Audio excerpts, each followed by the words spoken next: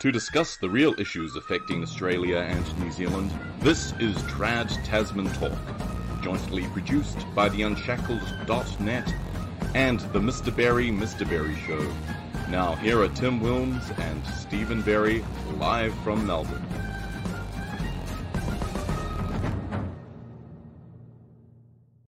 Hello everyone and welcome to Trad Tasman Talk for another Friday night, coming to you an hour later.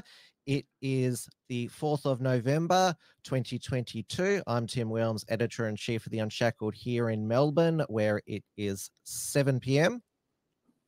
And I'm Stephen Berry, columnist for the BFD.co.nz, also here in Melbourne. No particularly interesting personal news for me, which is probably a good thing that we talk about news issues rather than ourselves. Yes, there's been a lot that's happened during the week. Hello to everyone in the live chats. Kesho, our regular.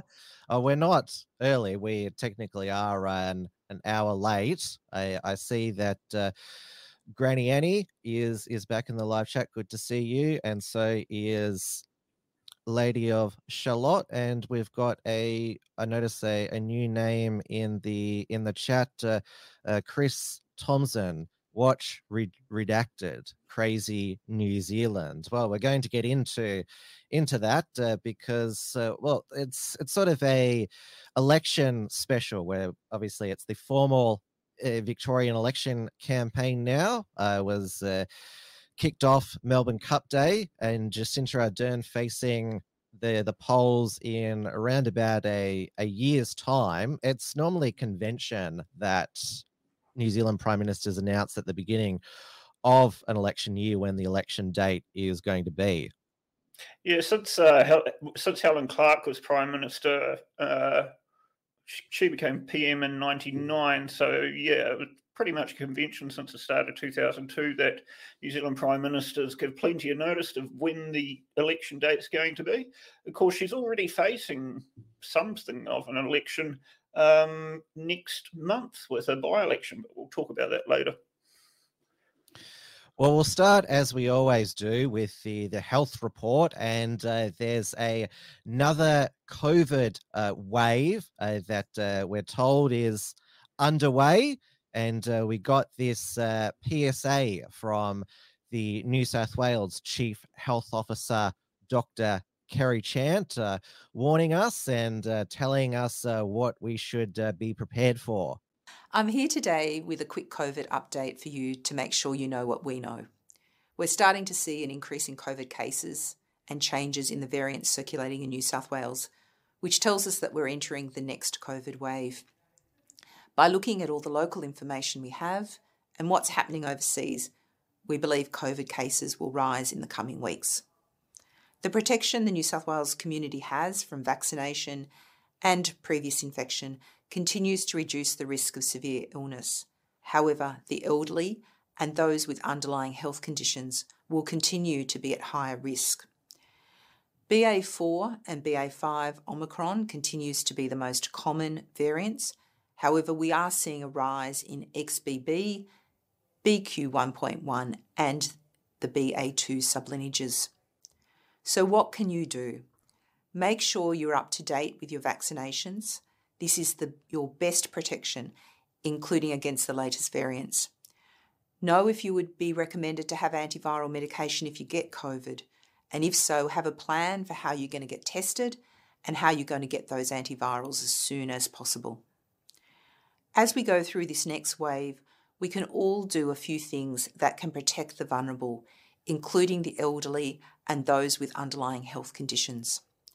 I urge people to stay home if they have any cold or flu-like symptoms and get tested for COVID-19. Staying home and away from places where there are people at higher risk, such as at hospitals and aged care facilities, when you have COVID or any symptoms, is essential. I'll keep you up to date over the coming weeks as we know more. Our weekly data report that's released every Thursday has more detail for those that are interested. Please work with us to keep yourself, your loved ones, and the community safe. Thank you. Well, I suppose it's a relief that we're only getting advice now and not new orders to cover our faces up, etc. But there is precedent. Yes, obviously, Victoria, there's not the pandemic declaration anymore. We have probably the worst show in the country, Brett Sutton, who's obsessed with masks. You'll notice there that Kerry Chant didn't mention masks at all. I did enjoy the XYZ's coverage. Kerry Chant shaves moustache, warns of imminent COVID megadeath. Well, she did also ditch the glasses as well, which infamously broke during one of the New South Wales press conferences there. And up in Queensland, their chief health officer there, Dr.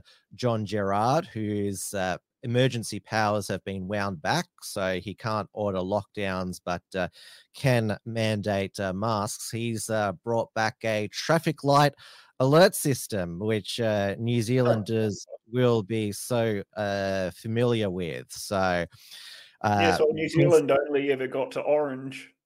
Nobody ever got green, and then they scrapped it. Yeah, so Queensland is currently at green, so it's stay home if you're sick, stay up to date with your vaccinations, take a RAT if you get COVID-19 symptoms, and if you get COVID-19, it suggests, because it's no longer mandatory, isolation. I guess rare bit of credit for Dan Andrews is that the pandemic rules have actually probably prevented more regulations coming into place, with the chief health officer being stripped of those powers.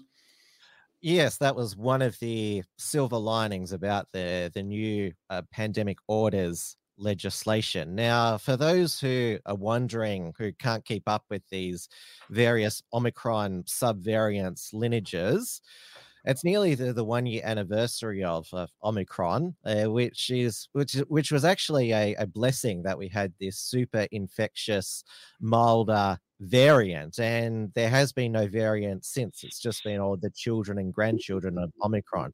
So, according to Dr. Emma Hodcraft, XBB is a recombinant of BJ.1, which is BA 2.10.1.1 and BM 1.1.1, which is BA 2.75.3. 1.1.1.1, both are descendants of BA2. Why have they stopped giving them the what was it, Greek alphabet names now? Because apparently they're not distinctive variants. They all come from the Omicron tree. It seems that Omicron is the ultimate boss variant, and BQ1 and 1.1 is descended of BA5. Kisho says people that use so many subsections in a report that are a nuisance. Now, I mentioned that the COVID zealots and mask fetishes were very upset that Kerry Chant did not mention masks in a PSA, and that John Gerard is only suggesting masks when the light gets to red. It's only recommendation advice that you wear a mask indoors. At Amber, it's only wear a mask if you on public transport, or if you're around somebody who's vulnerable in healthcare settings.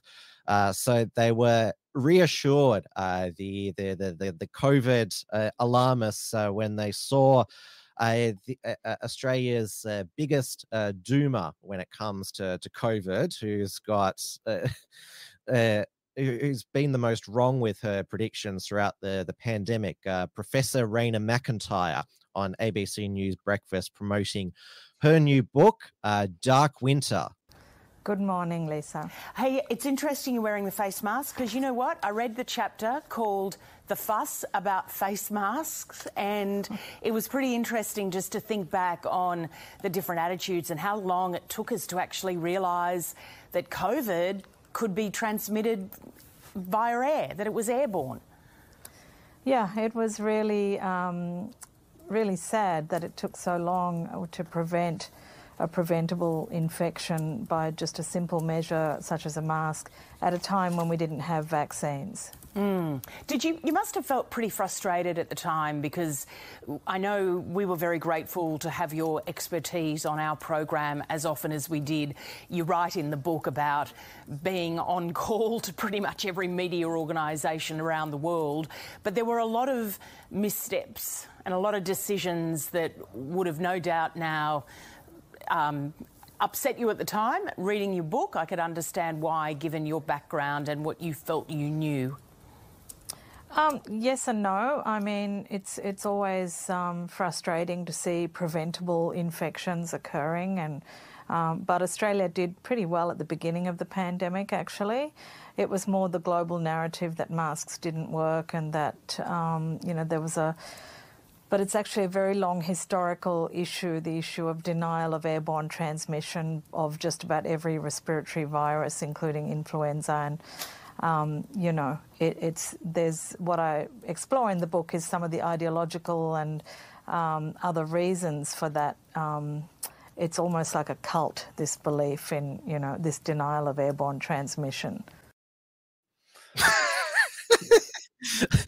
I'm surprised. If that interviewer had just eaten a bowl of her shit, that probably would have been about. Yeah, she kept a straight face, Lisa Miller. Like, I'm surprised that she did that. And Raina McIntyre is not in the same studio as Lisa Miller. There, she's in an ABC studio, but like separately. But she still wears a mask. Now, she describes this cult that masks don't work for respiratory viruses. She clearly is projecting and has no self-awareness, given that even the most general mainstream COVID zealots these days will at least qualify their position on masks by saying particular ones don't work as well as, say, the N95.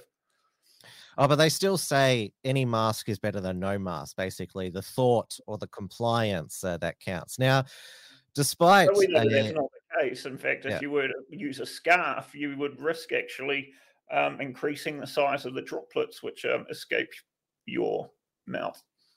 And now, despite her being such a mask enthusiast, she has had COVID 3 times this year. The first time, she says she got it from being in the car with her daughter.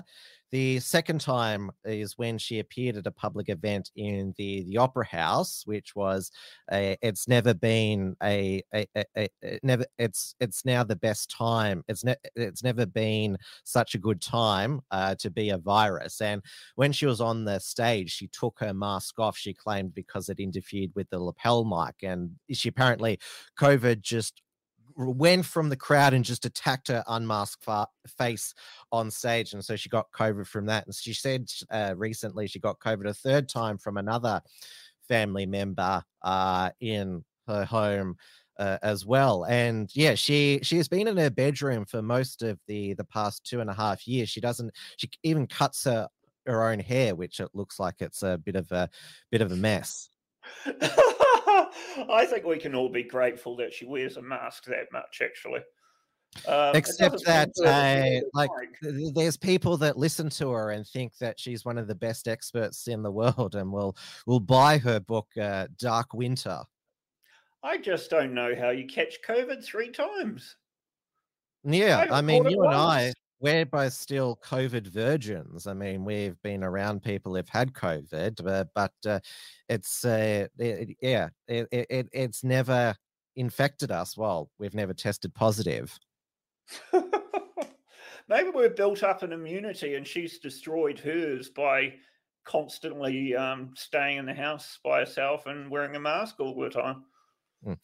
Now, when COVID first came in March 2020, like she did buy into it that it was like transmitted through surfaces. Remember, like everyone wore gloves and like you had to pack your own bags at the supermarket. She suggested that people wash their fresh vegetables in soap in case they'd been handled by COVID infected people along the way. Oh my God, that's, I've had McDonald's that tasted like soap once because someone obviously cleaned the surface of the bench and then didn't wipe it down properly. And halfway through my burger, my lips were starting to numb. So, yeah, that's really bad advice. Now, as Kerry Chant and John Gerard said in their advice and alert systems, respectively, they're still encouraging people to be up to date with their vaccinations, which obviously most of the vaccine mandates now have been reviewed. It's now largely voluntary for those outside of health and aged care.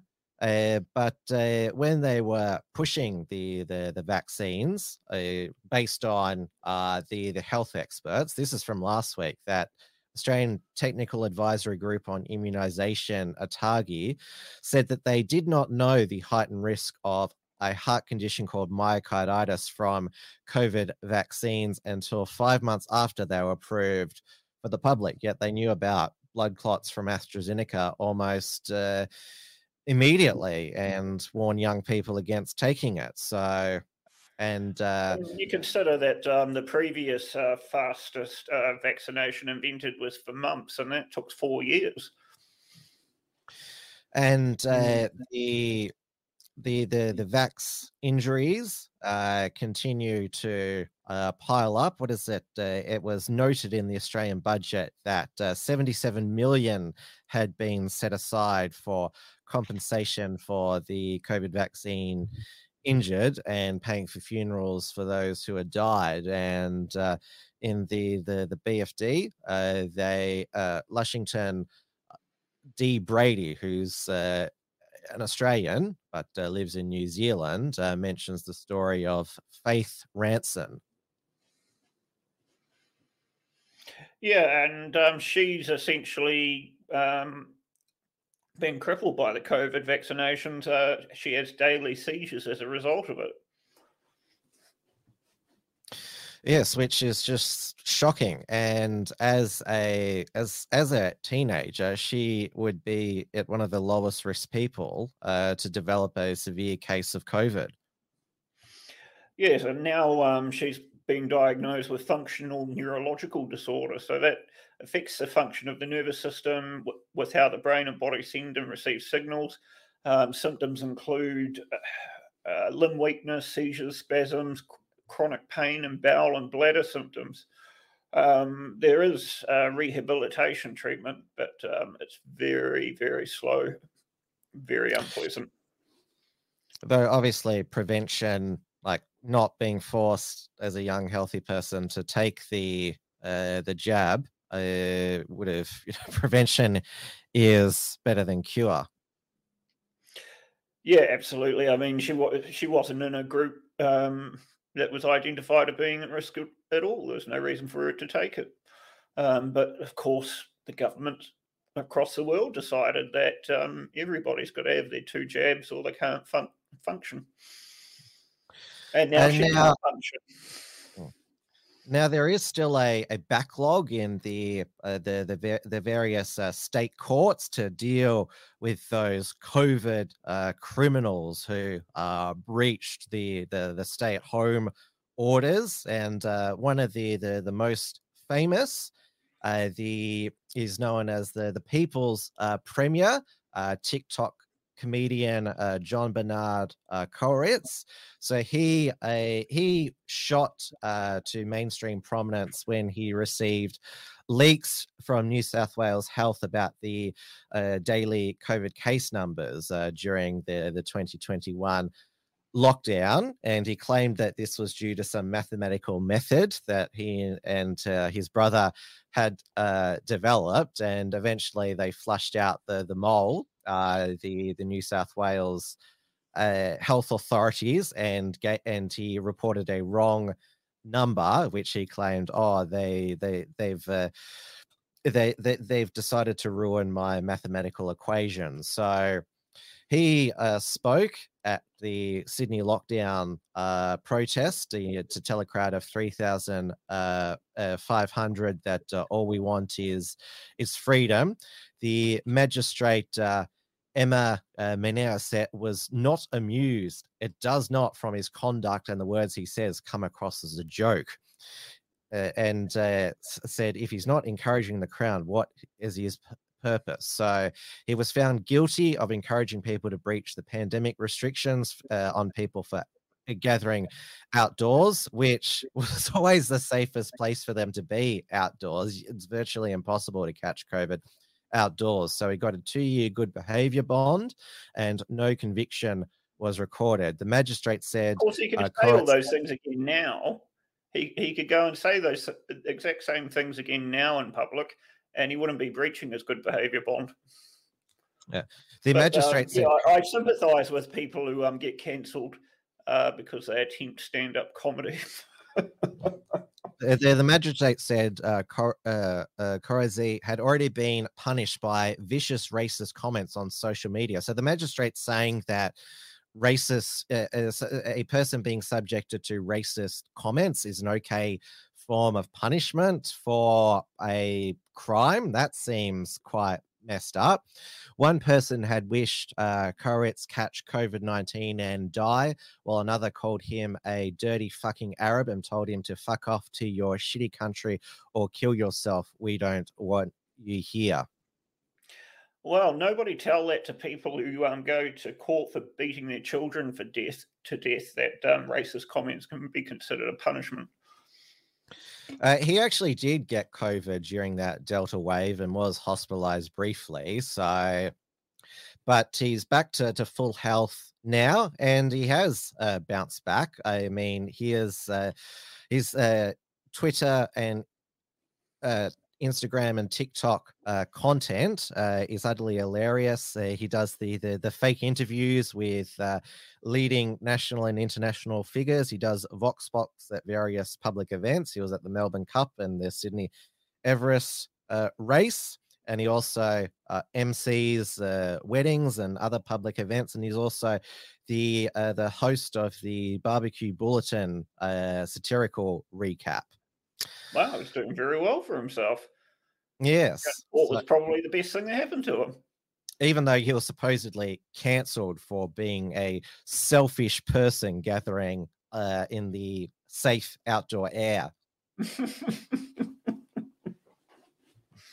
Now, it's interesting that our governments, at least, haven't taken the suggestion of a columnist at the Atlantic, a piece written by author and economics professor Emily Oyster, that we should just have an amnesty for the pandemic madness, because she says that defending pandemic choices in the face of so much uncertainty, getting something right had a hefty element of luck, and similarly getting something wrong wasn't a moral failing. So treating pandemic choices as a scorecard in which some people racked up more points than others, preventing us from moving forward.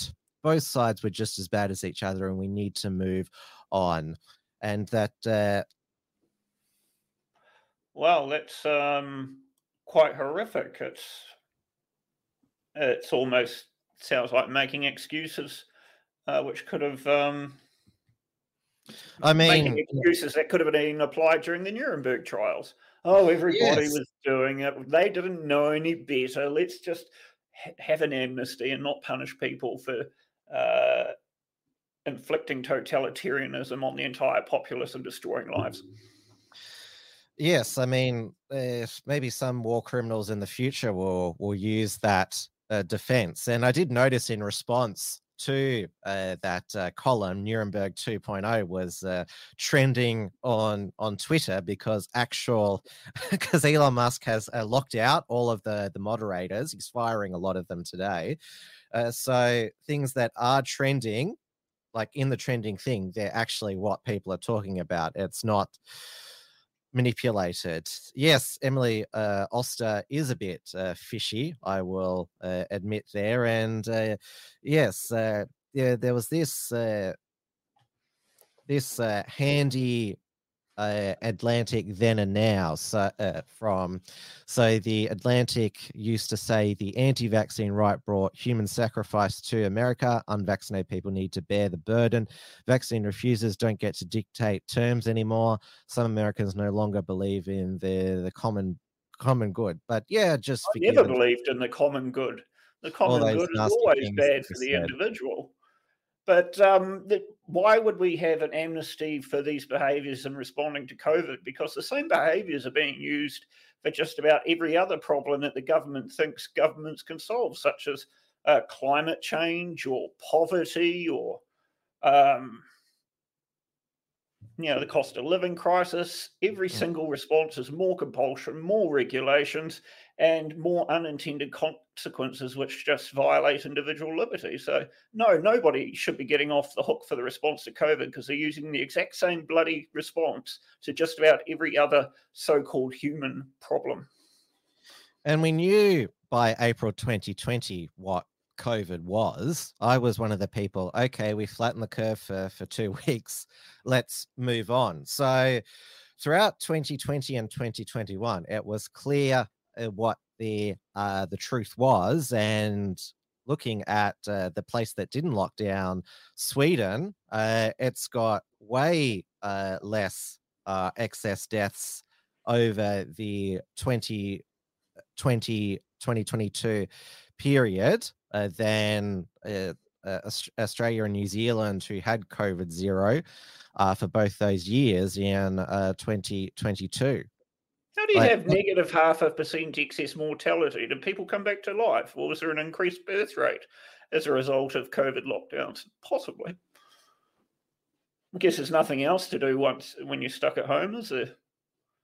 Drinking rates went up as well as a result. So, well, there is a time lag when you lock people up in their homes for the eventual collateral damage, whether it be immunity debt, social problems that have developed as time drags on. Yeah, the mental health crisis that public health systems can't keep up with anymore. And not to mention the new behaviours which should have been incentivised by government so that people actually felt like that it was their duty and they were working for the common good by spying on their neighbours, save lives.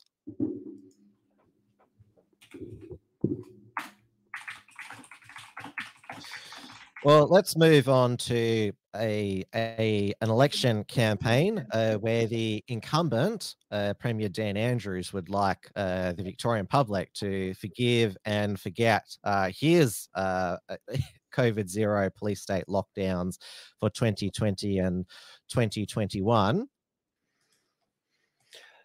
And people, unfortunately, I just don't see any way that he could avoid sleepwalking to victory. The Liberal Party is absolutely hopeless. They're going to have the guts ripped out of them by the Teal Independents. I wouldn't be surprised if we see more than 55 seats going to Labor in the lower house. You've started to do a poll of polls for the Victorian state election. So, yes. So based on the last 5 polls, so there's a couple of Roy Morgans in there, a couple of results. Yeah, but I told you not to include Roy Morgan. Can you do like a poll of polls without Roy Morgan?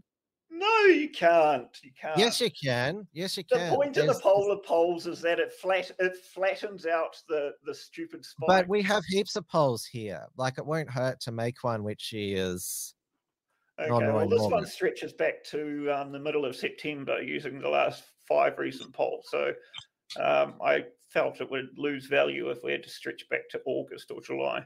In any case, on first preferences, Labor's on 38.8, Liberal and Nationals absolutely hammered, 29.7. The Greens are polling at 12.5%, and all others, including independents, are on 14. If we look at the two-party preferred, it's 58.4 versus 41.6. Incredibly, the coalition's promises in the election are about 10 times the cost of what Dan Andrews' government is promising too. Yeah, I mean, promising $2 public transport. I mean, that'll cost huge amounts of other taxpayers' money who don't use public transport. Other taxpayers will lose from that. And also free lunches for school children. Jesus Christ. I'm glad that I'm not eligible to vote, because we're facing the conundrum of an oppressive Labor government, which is probably to the right of the opposition. And they had an election stunt this week. The Victorian Liberals, their Ditch Dan ambulance. No beds in here, empty. We're going to send this ambulance on its way to see if they can locate any of those 4,000 beds. It's a call out. Where are those 4,000 beds, Daniel Andrews, that you promised us? Now, that was crap. They may actually get into trouble for this Ditch Janmobile because according to the Secretary of the Victorian Ambulance Union, Danny Hill, under the Services Act 1968, a person must not use the word ambulance service or any name, title, description to imply an association with an ambulance servant unless an association exists without written authority of the secretary. They just should have chosen a Mr. Whippy van and pretended it was an ambulance. Yeah, I mean, aside from the legal issues, which sound absolutely ridiculous to me, the stunt is bloody stupid too. Yeah, so like this is open the door and go, there we are, there's our Dan ambulance. It's because they're trying to battle the election, the Victorian Liberals, on traditional Labor and like left-wing issues like healthcare, public transport, and education as well. Basically, well, they're also committed to the net zero agenda as well. Now, despite the fact that Dan Andrews is ahead in the polls, he rarely goes out in public where the average punter is. They're all stage managed, far away from the public, though. A heckler got in at a press conference in Caulfield today. All right. What do you think we're announcing? You've worked it. There you go. Okay. Okay. We're right to go. What do you think we're announcing? I don't care. There you go. Okay. You're a disgrace. Okay. We're right to go.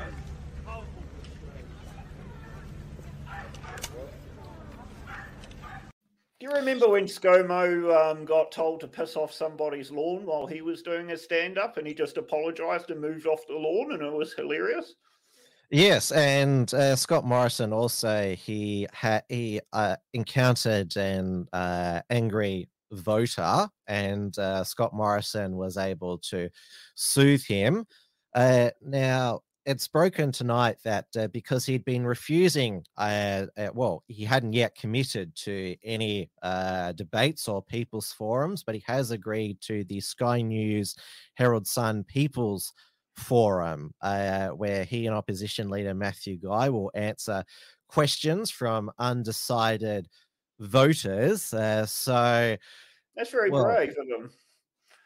Courageous. Sky News and the Sun are is friendly territory. Though it's become convention now in whether it be state and federal that both major leaders participate in Sky News People's Forum. I mean, obviously the people are vetted before they came in, the questions pre-approved, but yeah, like still anything could happen, and Sky News is already saying, nobody, can afford to miss this. No, and I'm actually looking forward to it too. I'd like to see Dan a bit more uncomfortable. Though the questions from the mainstream media haven't been much better for Dan the past 2 days, after the bike rider who his wife Catherine Andrews collided with in January 2013. Then 15-year-old Ryan Mullman, he was very seriously injured when he collided with the Andrews car. Now, it was reported by if I go down here, this is the Herald Sun report is paywalled, so I'm using the Sky News article. So he got $80,000 compensation from the Transport Accident Commission, but his family are now coming forward to say that they were basically told to be quiet, otherwise they wouldn't get the compensation. IBAC investigated the police response and found that officers failed to breathalyze Miss Andrews as any other motorist after an accident. And also, so there's Ryan in 2013, and there he is now. He's also claiming that the Andrews car was driving at speed, and now there's a witness, Jane Crittenden, who's broken her silence and said that the Andrews family were just staying down the road and didn't render assistance. And Dan was asked about this by the media yesterday, and yeah, it was just more stonewalling. Do you ever wish to speak to him? I've canvassed these matters in great detail, and I've got no further comment to make. There have been no ongoing police investigations into that for some time. Have you never felt the need to check in on him, given the extent of the injuries that he suffered as a result of that? As I just said, Rachel, I've gone into great detail on numerous occasions, and I've got nothing further to say about the matter. Do you have a message for him today? As I said to you before, I've gone into great detail on numerous occasions about an incident that occurred now 10 years ago, and I've got nothing further to say. When was the victim of that incident, and this is the first time he's gone into as much detail? That goes for a painful 2.5 minutes, but obviously not as painful as what Ryan went through. And I've just been alerted that Real Rukshan has just published an interview with the family on his channel. I haven't seen it yet. It must have been uploaded while we were just about to go to air. I'll certainly watch that there. But what is it? Of course, Rukshan's not a real journalist according to the mainstream definition of journalism, because he has another job as a wedding photographer, and also because he's around far right people as well. So yes, there's nothing wrong with him having a second job. It's pretty hard to make. Well, that was his original job before Dan Andrews shut down the wedding industry. I mean, Rukshan, if there was no lockdowns, Rukshan wouldn't be doing his journalism job as well. Dan Andrews created him. But I mean, yeah, it's very difficult to monetize creativity. And I know I've had a go at making an income out of journalism in a sense, and yeah, it's not easy. And now it's also just broken on the aid this afternoon, because they were unable to publish another leaked IBAC probe known as Operation Daintree. It's the fourth investigation into the Premier and his office, but they were able to publish this story based on other sources. So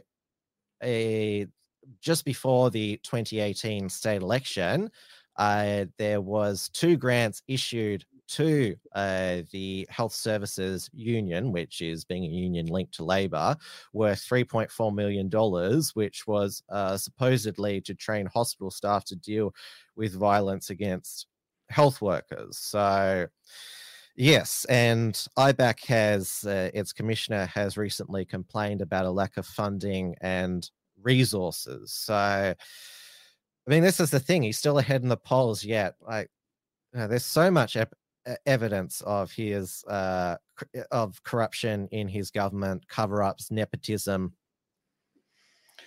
Yep, and the opposite. What's even the point of an opposition which promises to outspend a socialist government by 10 to 1? Victorians are really being ripped off by the lack of options in this election. Obviously, there are if you want to vote for an even greater paternalist than the Labor or the Greens, there are the Teals. Obviously, the most prominent Teal elected in Victoria was Monique Ryan, who's always hectoring about masks in Kooyong, and there's Teals in Hawthorn, Kew, Caulfield, Brighton, and Sandringham and Mornington. And Caulfield is probably going to go Teal as a result. Though Labor, they do want to win it as well. It's held by the Labor deputy leader, the guy who was with the Danmobile, David Southwick. Yep, and since the boundary changes, I think the Electoral Commission has measured the buffer in there is about 0.6% in favour of Labor. Yeah. Since the previous election. And in the previous election, it was less than 1% majority for the deputy leader. So it doesn't look very promising. Yes, the Teal candidate is former Labor Party member, resigned 6 months ago, Nomi Kaltman. So she also is the head of a Jewish feminist group. In fact, everyone in the most recent debate were Jewish. It's a Jewish seat, Caulfield. Yeah, it's 26% of people in Caulfield are Jewish, which is not wonderful or terrible. It's just there was no need to mention it. Coltman said that the Liberal Party could bring back the potential criminalisation of abortion. Yeah, what a bullshit artist. And Mr. Southwick said that religious freedom laws would not adversely affect the LGBTIQ community, but Miss Coltman disagreed. She accused Christian Mormons and Pentecostalists of bringing very scary fringe commission to the Liberal Party, which was not in line of the Caulfield residents.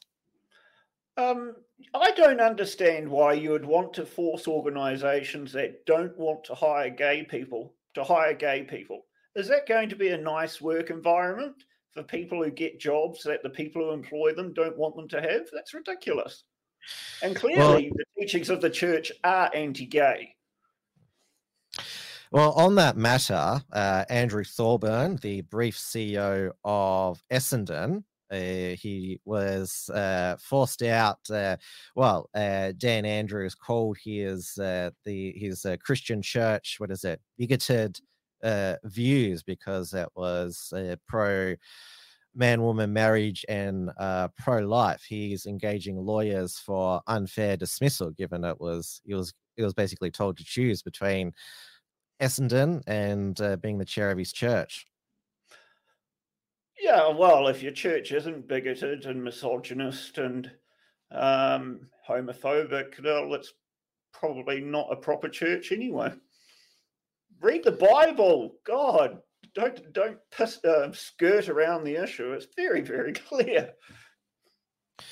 And of course, on the matter of sport, at the beginning of the week, Dan Andrews gave the Australian Diamond netballers a $15 million Victorian taxpayers bailout to sponsor them as Visit Victoria, given that, well, Dan Andrews, he's mainly encouraged people to leave Victoria. There's now this outfit called Visit Victoria to get people to come back. So they're the new sponsor since they didn't want Gina Rinehart's Hancock prospecting money.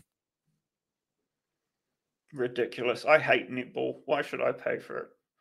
Oh, well, nobody watches women's sports. I mean, apparently it's the AFLW finals time. I haven't watched any of it. Though I suppose netball is probably the only sport where people watch the women more often than they watch the men. Yes, watch the women. But yes, there's now, what is it, AFLW and the women's cricket and NRLW. There's women's sports galore, but still nobody watches it. No. And they still continue to complain about not getting paid as much as the men for doing the same job, which obviously they're not doing because they're not playing against men, which I think they would find a bit more difficult than what they're currently doing. Now, it's clearly the case, the reason why a New Zealand Labor Party candidates did badly at the local elections is because there's so many people who've been radicalized and become extremists because of disinformation. And so I noticed this week that there's a both in the New Zealand media and from your intelligence agency, the SAS, a campaign to make sure that disinformation and extremism is purged. Well, and Jacinda, just in the last few days, made the claim that disinformation is one of the biggest concerns amongst New Zealanders. Absolute crap. A poll which came out yesterday, forgive me, I can't remember where it's from, shows about 60. The top issue for New Zealanders at 60% is the cost of living. But according to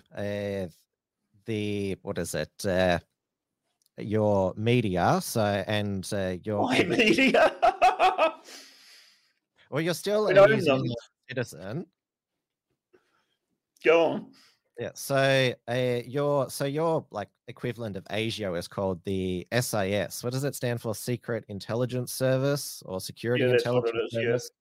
Yeah, so they have got a new extremism guide. So it's called Know the Signs. So this is the PDF here. So there's the scale of extremism. So the views on the fringe, they can be based on faith, social, or political beliefs that exist on the fringes of society outside the more broadly accepted views and beliefs of most people.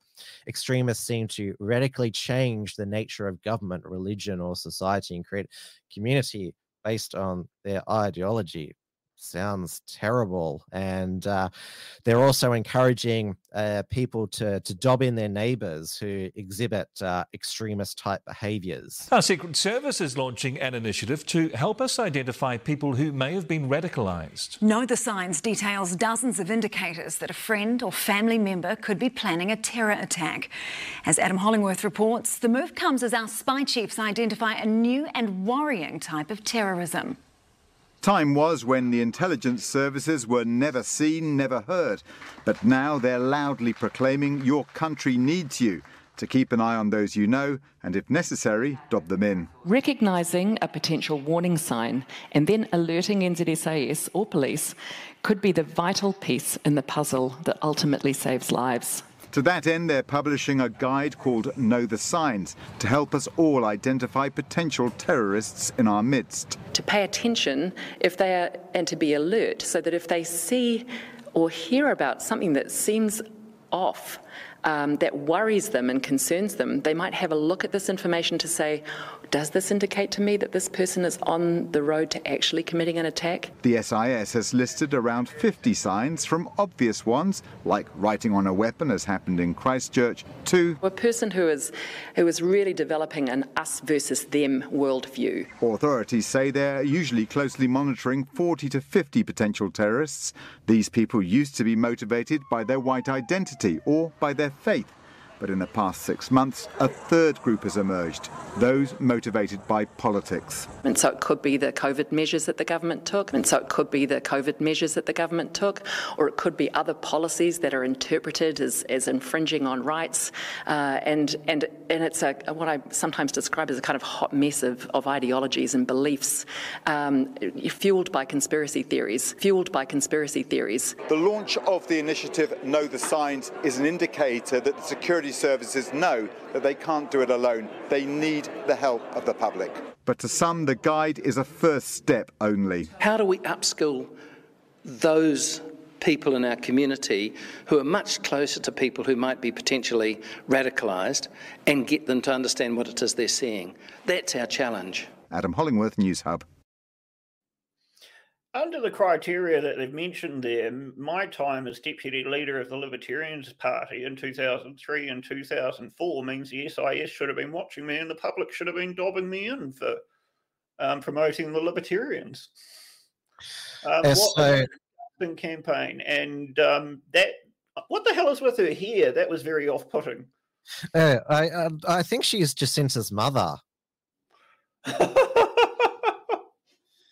I mean, there is a similarity, and I noticed that Cam Slater from the BFD noticed that Jacinta Ardern, she's developing a longer face with the stress of everything, and it's going to take a lot more airbrushing to make her look on billboards.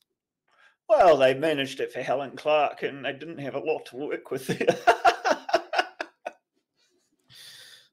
But there was more. So TVNZ, which it's a government-owned TV station, but it's funded by advertising. Yeah. So TVNZ is publicly owned, but currently operates on a commercial, as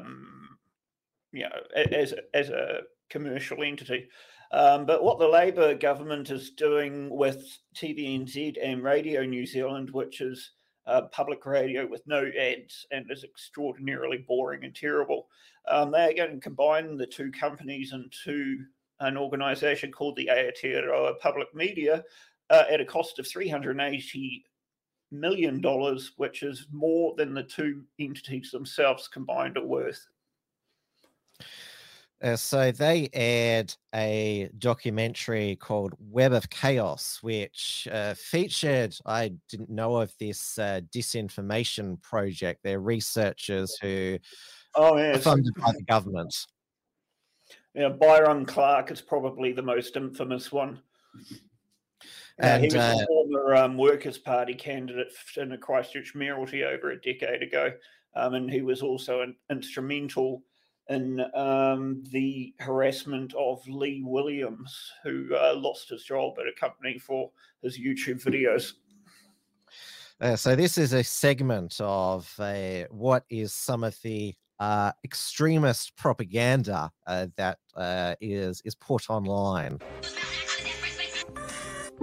Want to make jelly on a budget? Grab some lime. You can draw people in lots of different places.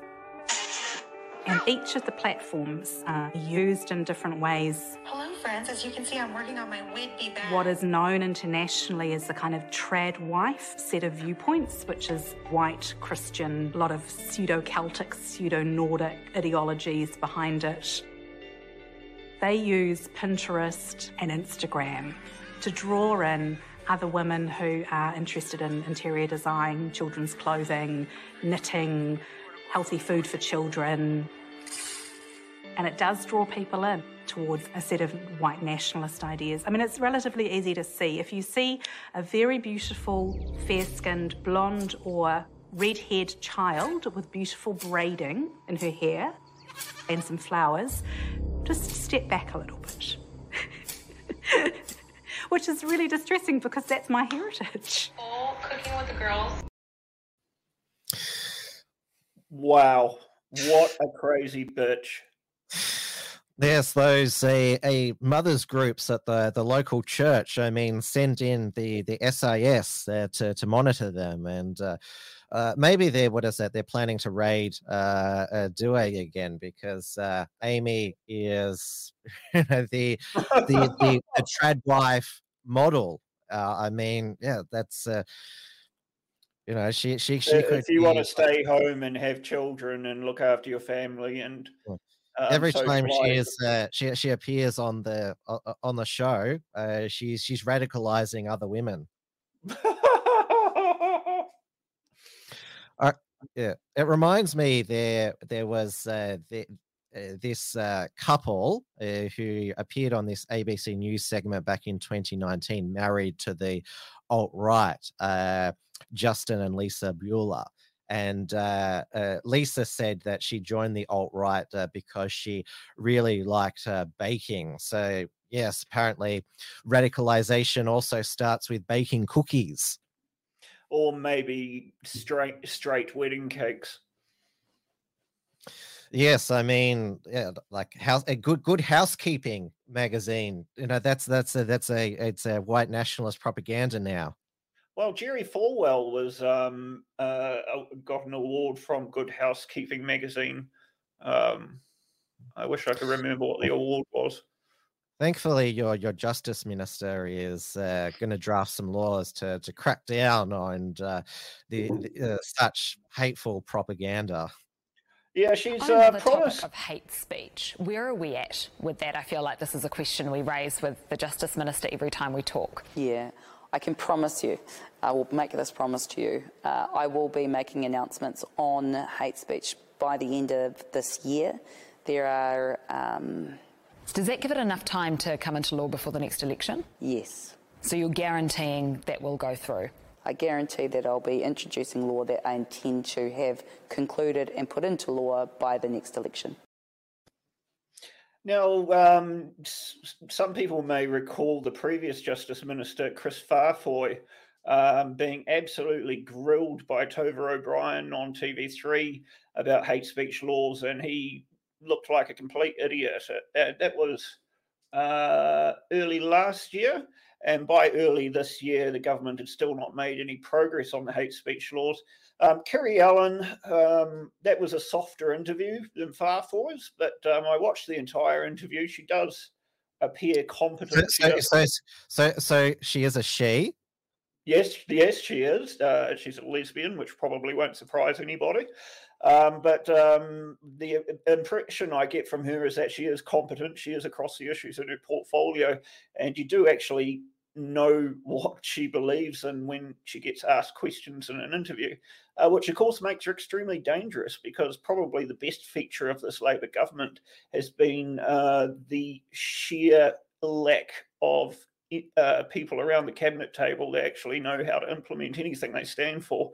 But it would appear that Ellen is actually somewhat capable. Now we're already at the top of the hour, so I'm not sure. Do we want to basically ditch the rest of the program? Shall we very quickly go through the Hamilton West by-election? Is there much to report, really? I mean, it's not until December, and it's December 10. December 10th, yes. Well, the exciting thing about it now is that we actually have a general idea of how the seat may end up going. There's been polling by Courier, which is a national poller, but this was commissioned by the ACT Party. It shows that currently National sitting on about 45% support in the electorate, Labor on 37%, ACT on 9%. Greens and New Zealand First don't appear they will have candidates, but the Greens are on just under 5%, New Zealand First about 3%. And the independent Gaurav Sharma, who triggered the by-election by resigning from Parliament and alleges enormous number of allegations about bullying by the Labour Party, he's polling at just 2.5%. Hamilton West, of course, is a bellwether electorate. It virtually always goes to the party which is in government. Though, of course, this being a by-election, it'll go to the party that's probably polling the best nationally, and that is the National Party. And I might touch briefly on the announced retirement of the New South Wales Health Minister, Brad Hazzard. He managed to top Dan Andrews as the most grumpy authoritarian COVID response minister in Australia. He's been a career politician. Parliament 32 years. He's now 70 years old. He was originally a school teacher, then he became a lawyer. I mean, he comes across as a bastard school teacher when he was lecturing people, and this was one of the things that upset him with the backlash to his COVID lockdowns and orders. Defaced your property. Somebody actually did deface the front lawn with the word tyrant right across it, and that was, it's pretty bad, very close to everything, really. Oh, the poor thing. I hope he would have had to lie down and have a cup of tea. I'm going to be working on, I'll have it ready by the time the New South Wales state election does take place, which is on March 25th, 2023. The polls have tightened with the coalition Perrottet government not too far behind now. I'll put together a compilation of his worst bad-tempered bits, because there was a lot of them there. I look forward to that. All right, we might wrap it up now, unless you've got anything that's on the agenda that you definitely want to add. No, I think we've covered off very well. Well, thank you everyone again for watching at this later time. So I'll be back with Due next Friday evening, back at 6 p.m. Melbourne time on the Unshackled YouTube channel, and I'll be back for Tim's News Explosion 8:30 p.m. Monday time on the Wilmsfront channels, and there'll be more reports from Tiger Mountain coming out with Richard Wollstonecroft soon. Keep checking out the unshackled.net for our latest content. Good night, everybody, and we'll see you again soon. Thank you. Good night. Thanks for tuning in to this week's edition of Trad Tasman Talk. To keep up with the latest real news and analysis from the Tasman nations, visit theunshackles.net and rightminds.nz.